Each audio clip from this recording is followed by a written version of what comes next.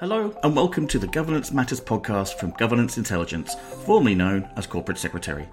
In this show, we examine the work of governance professionals and the latest developments they face. I'm your host, Editor-at-Large Ben Maiden. Later in the episode, I speak with Marion Lewis, CEO of Govendo, about how AI is already helping corporate secretaries manage their boards. She explains actions they should take when looking to bring in an AI tool, how to make sure boards use AI safely, and what boards should be putting on their AI agendas for 2024.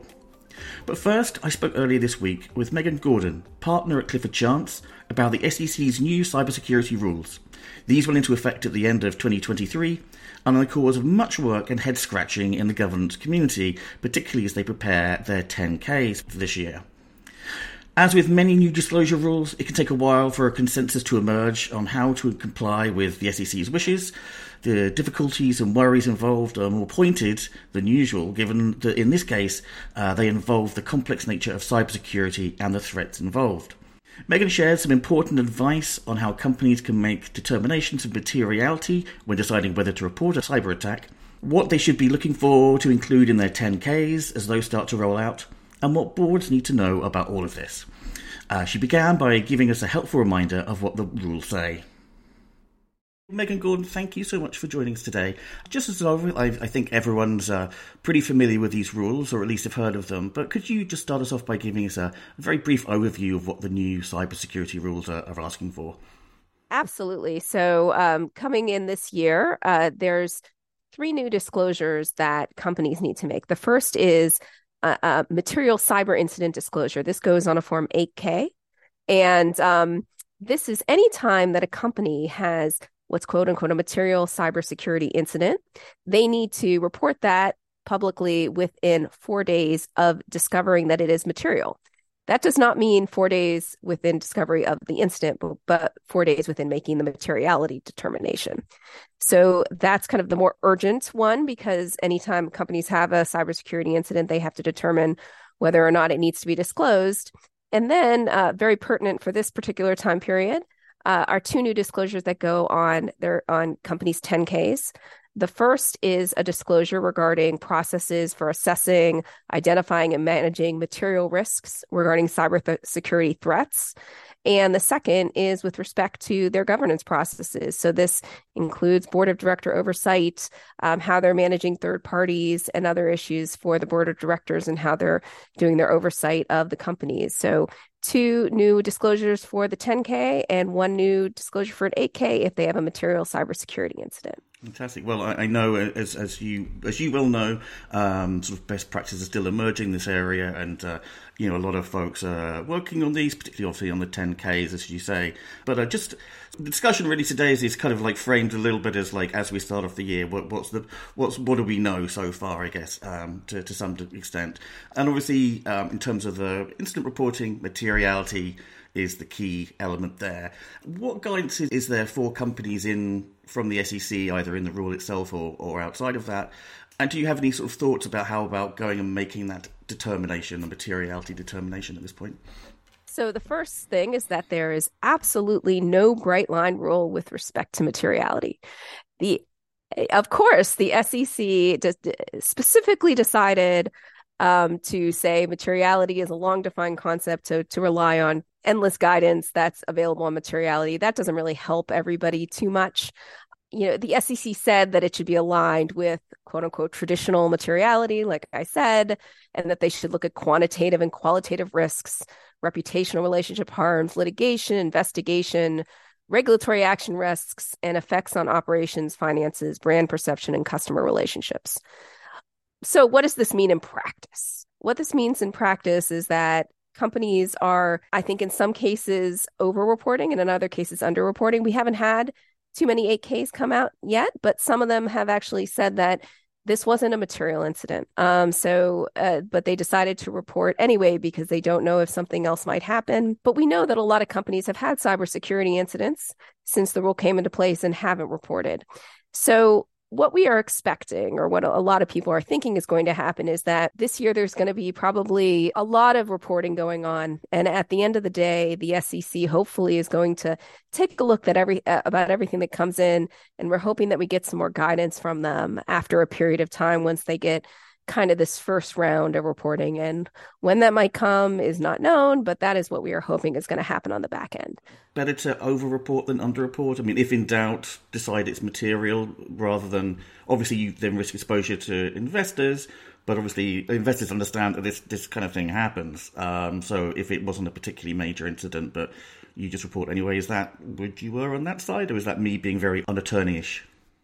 Well, I think that is kind of the traditional view of things. If you were to look at some other things, oftentimes companies tend to over-report. I don't think that all companies are doing that. And I say that because, like I said, there's just been very few 8Ks coming.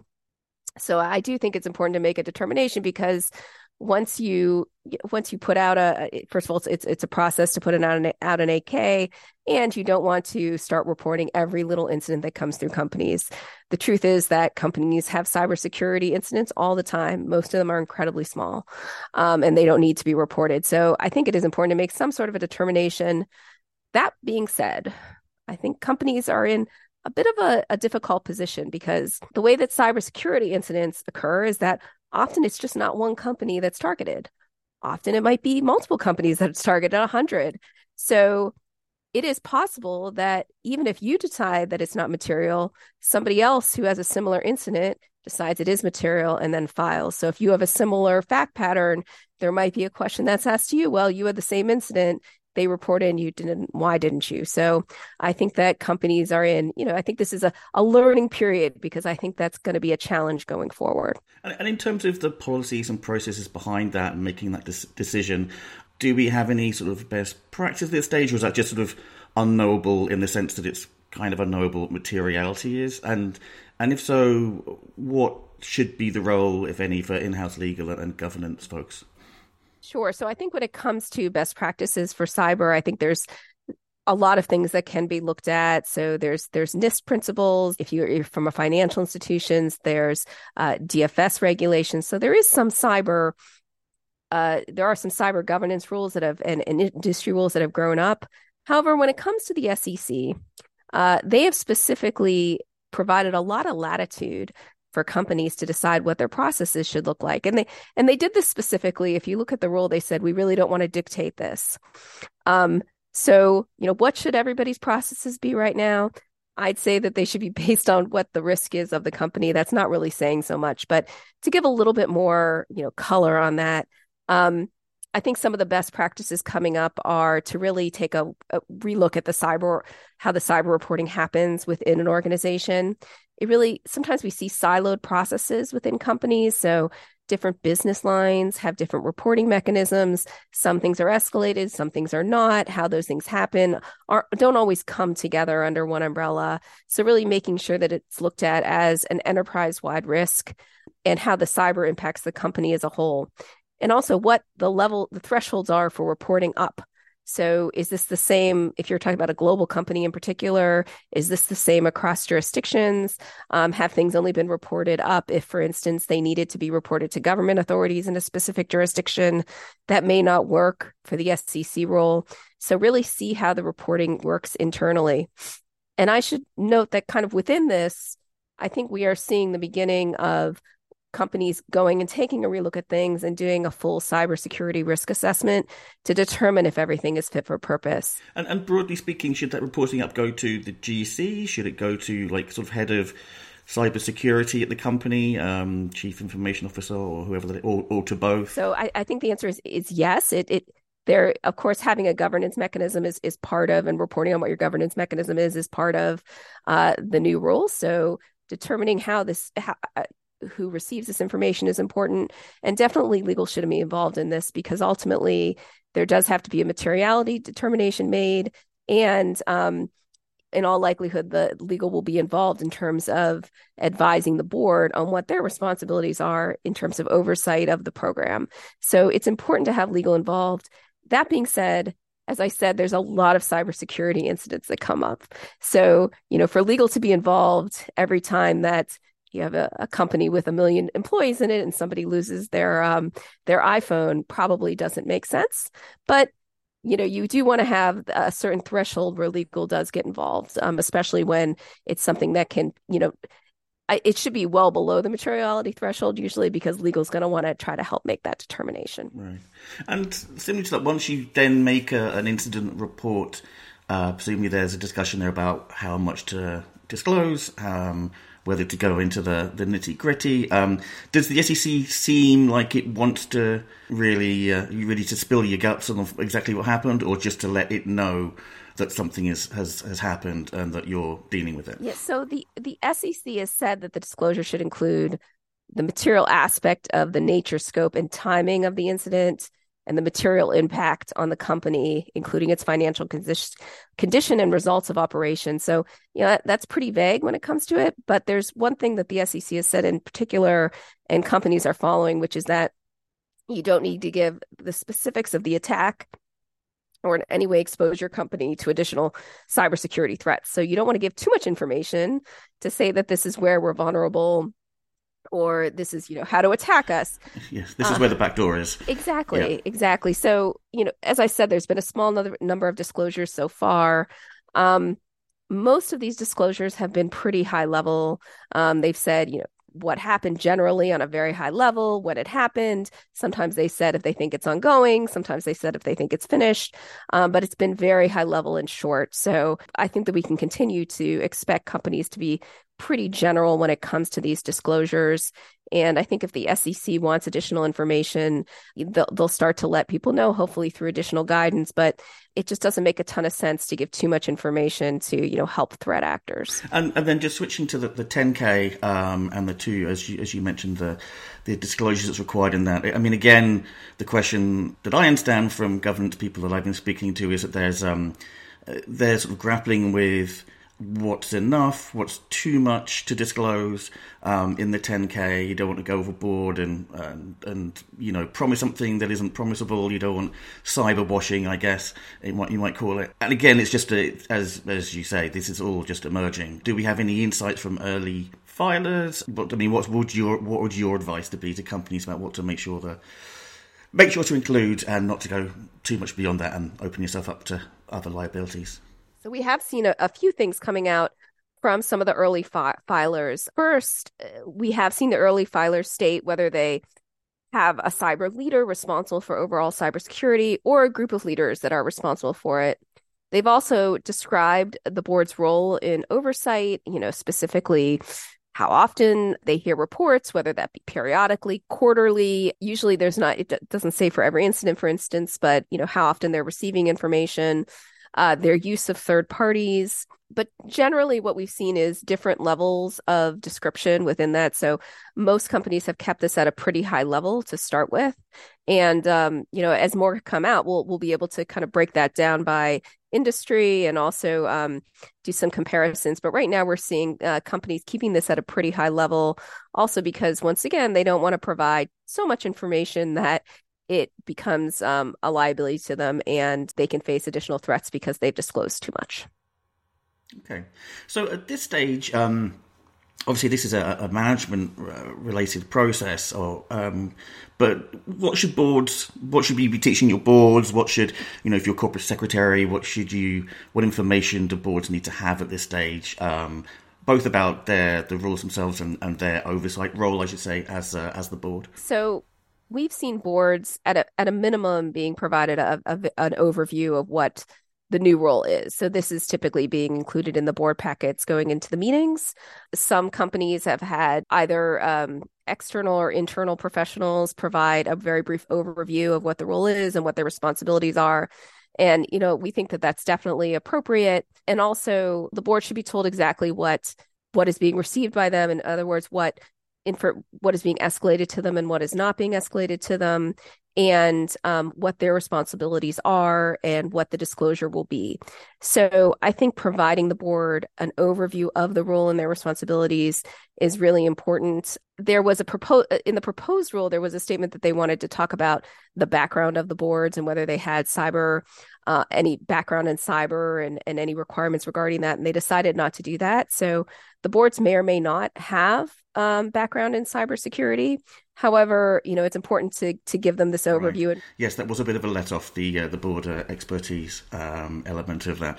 Well, as you've mentioned to me, this is a topic that's generating a lot of questions from companies. Is there just any other sort of final, either practical advice or tidbits you'd like care to share with our corporate listeners at this stage? Yeah, I think companies should really take a look at other companies to compare themselves to see if they're in line.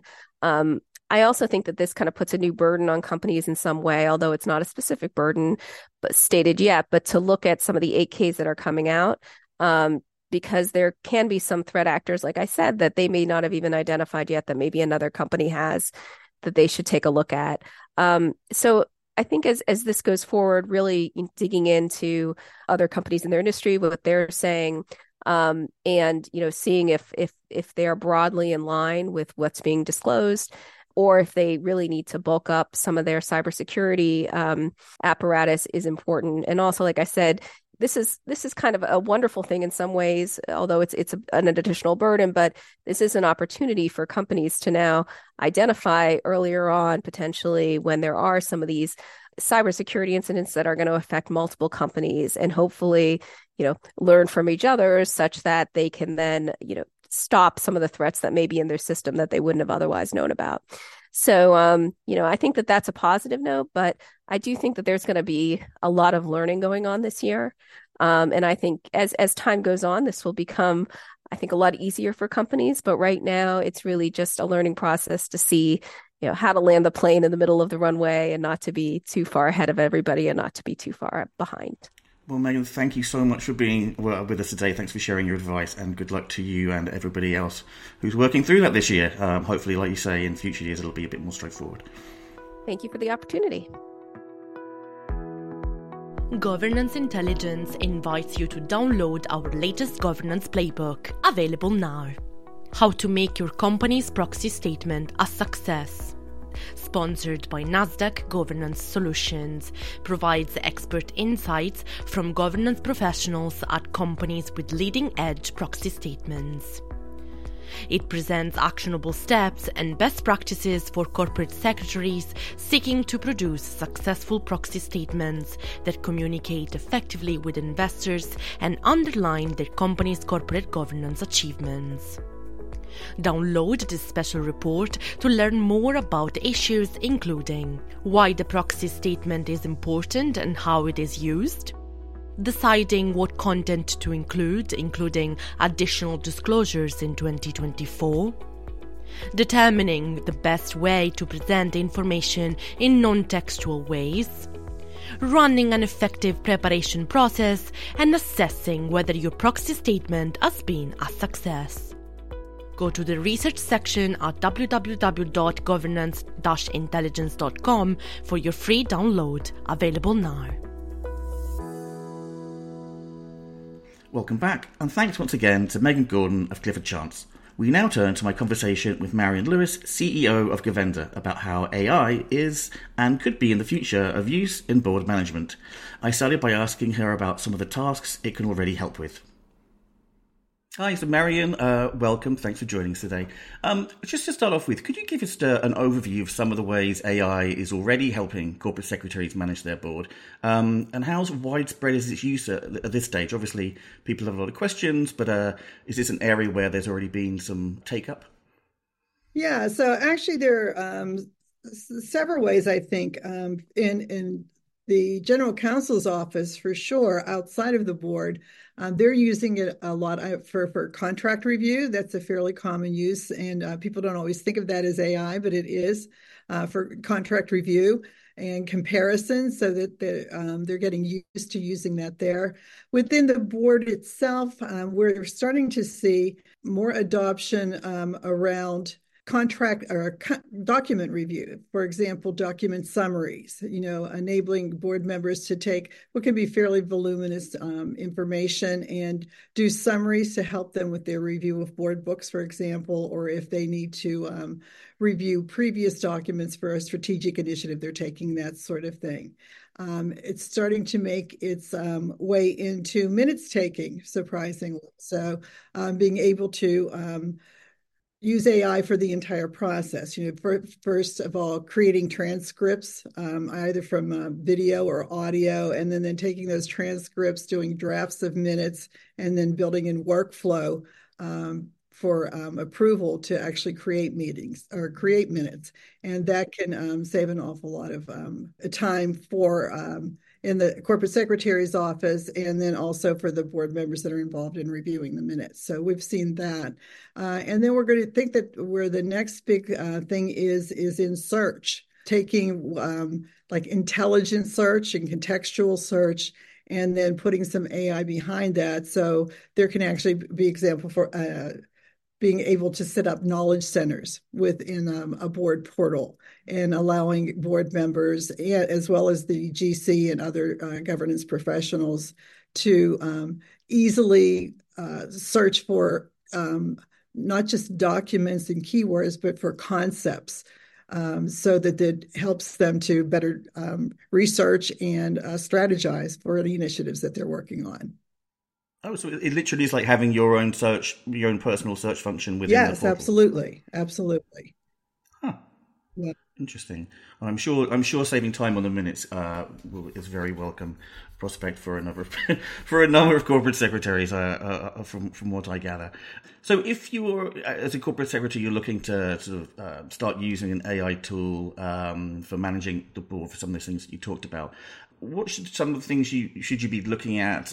What should you be asking your vendor to make sure that they're up to scratch? Looking at what you might need it for, that kind of thing. How should you start off?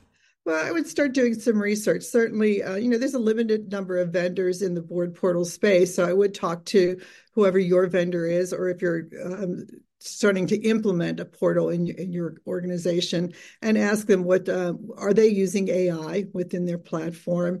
And if they are, to explain to you exactly how they are using it and how it can benefit you. And if they're not looking at that yet, then I would ask about their roadmap. How do they see in the future? Is this on the roadmap for them? And how important do they think it is? And what is the rollout that they're foreseeing for what they're doing? And obviously, safety is an issue that we all consider about using AI. How can, as a corporate secretary, again, how can you make sure that your board is using AI safely? And what are some of the other sort of parts of security and data issues that you should take into account when using AI as part of board management? Right. So actually, I think as far as the board using AI, I don't think that they should have many decisions to make about that. Whatever tool that you buy or whatever tools that you are providing to them, you should have vetted ahead of time to make sure that they don't need to worry about that. It really should be a tool like any other that they use, where they log in, they use it, and the security and the privacy are baked into it. And again, that goes back to vetting whatever that you're using. You want to make sure that whatever vendor that you're using is not using open AI, to power whatever they're doing, that all of your data stays within a secure environment, that nobody else has access to it, that they're not saving prompts that your organization is making. So I think it's really vetting ahead of time, what you're providing to your board members. And then beyond that, it's whatever you're doing with your regular cyber security protocols with your board. I think it's exactly the same process. Okay, yeah, because I remember many times hearing from corporate secretaries having butterflies about board members using email and sending stuff in a non-secure way when they'd rather keep it within the portal for that kind of messaging. Exactly. So you're saying that if I understand you correctly, that boards, they don't necessarily need to have specific training on using AI tools. I mean, I guess enough of us have figured out how to use them on our own. But if they do, is there any particular sort of angle that you would look at in terms of their training? Well, I think it's important to get your board educated about AI, because it's only going to keep growing. And that there will be lots of initiatives that your organization is going to take up, and some of them will come before your board, some of them will not, but your board should understand what the implications of AI are and be able to weigh in on those, just like they would any other serious cybersecurity issue. So that could be having an expert on your board, but more likely, I think it would be providing the board with the right information. Do you have a committee within your organization that's responsible for an AI framework? Do you have a single executive? Is it cross department? Is it a single department? There's decisions that should be made. But whatever you're doing within your organization, educating your board about what those issues are, I think is really important. And if you do that, then they can test all of those concepts if you're using it within the boardroom, with whatever tools that they're making. It's a good way to put that education into practice. Well, I mean, speaking of which, I mean, there's, board members like, I imagine a lot of people are slightly have concerns about using AI. Have you sort of come across any concerns or reluctance among directors about AI being part of their board management, their board processes? And if so, I guess how would you try and sort of assuage those? I mean, as you say, obviously part of getting those tools ready or bringing those tools on board is to make sure that they are safe to use. But I don't know. Do you have any sense of what board members' views are on this so far? So far, we have seen some concerns on the organization side, as there should be, about safety and privacy and security.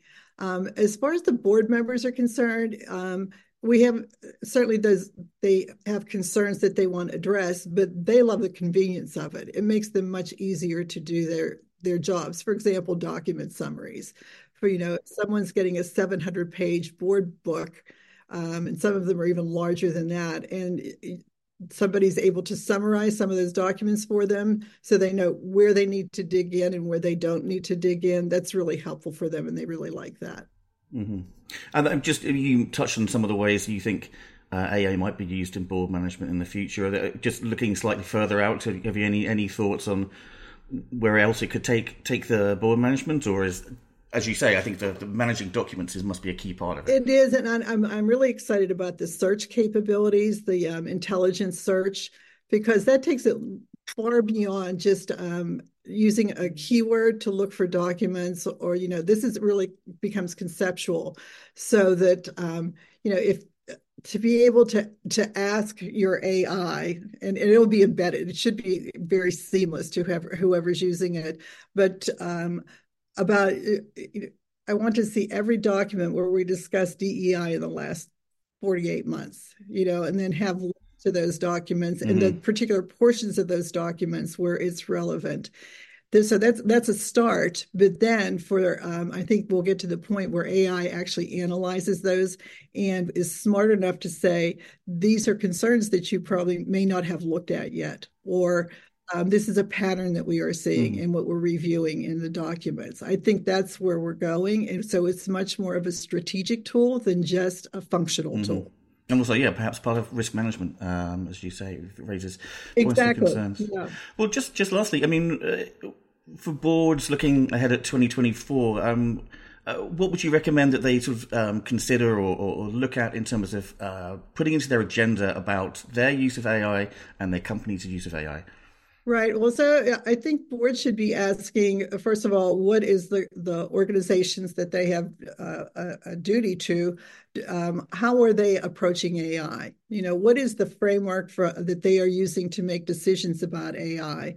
And, we talked about this earlier a bit about use cases. For some use cases, it's going to be really easy and there's not a high risk, but certainly there are some situations where it's a very high risk situation to be using AI. So what is the framework for evaluating that risk?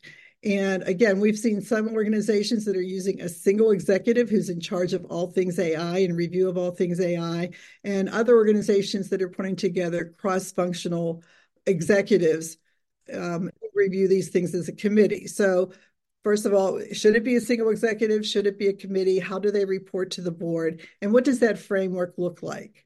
What does AI look like in our industry? And even if we're afraid of it, if we don't do it, can we stay competitive? And if we needed to remain competitive, what does that mean? And what kind of time frame are we looking at? And we've seen that already, where some people feel like they're being left behind if they just don't start to implement it.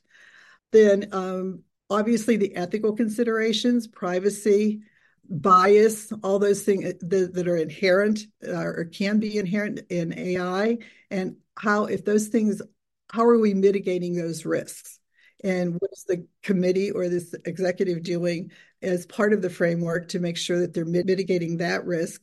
And then what are the procedures for once it is implemented for reviewing, monitoring, and then making changes, because that's going to have to be part of the process. This is a fast-moving technology, and we're going to have a fast-moving process to really keep track of it.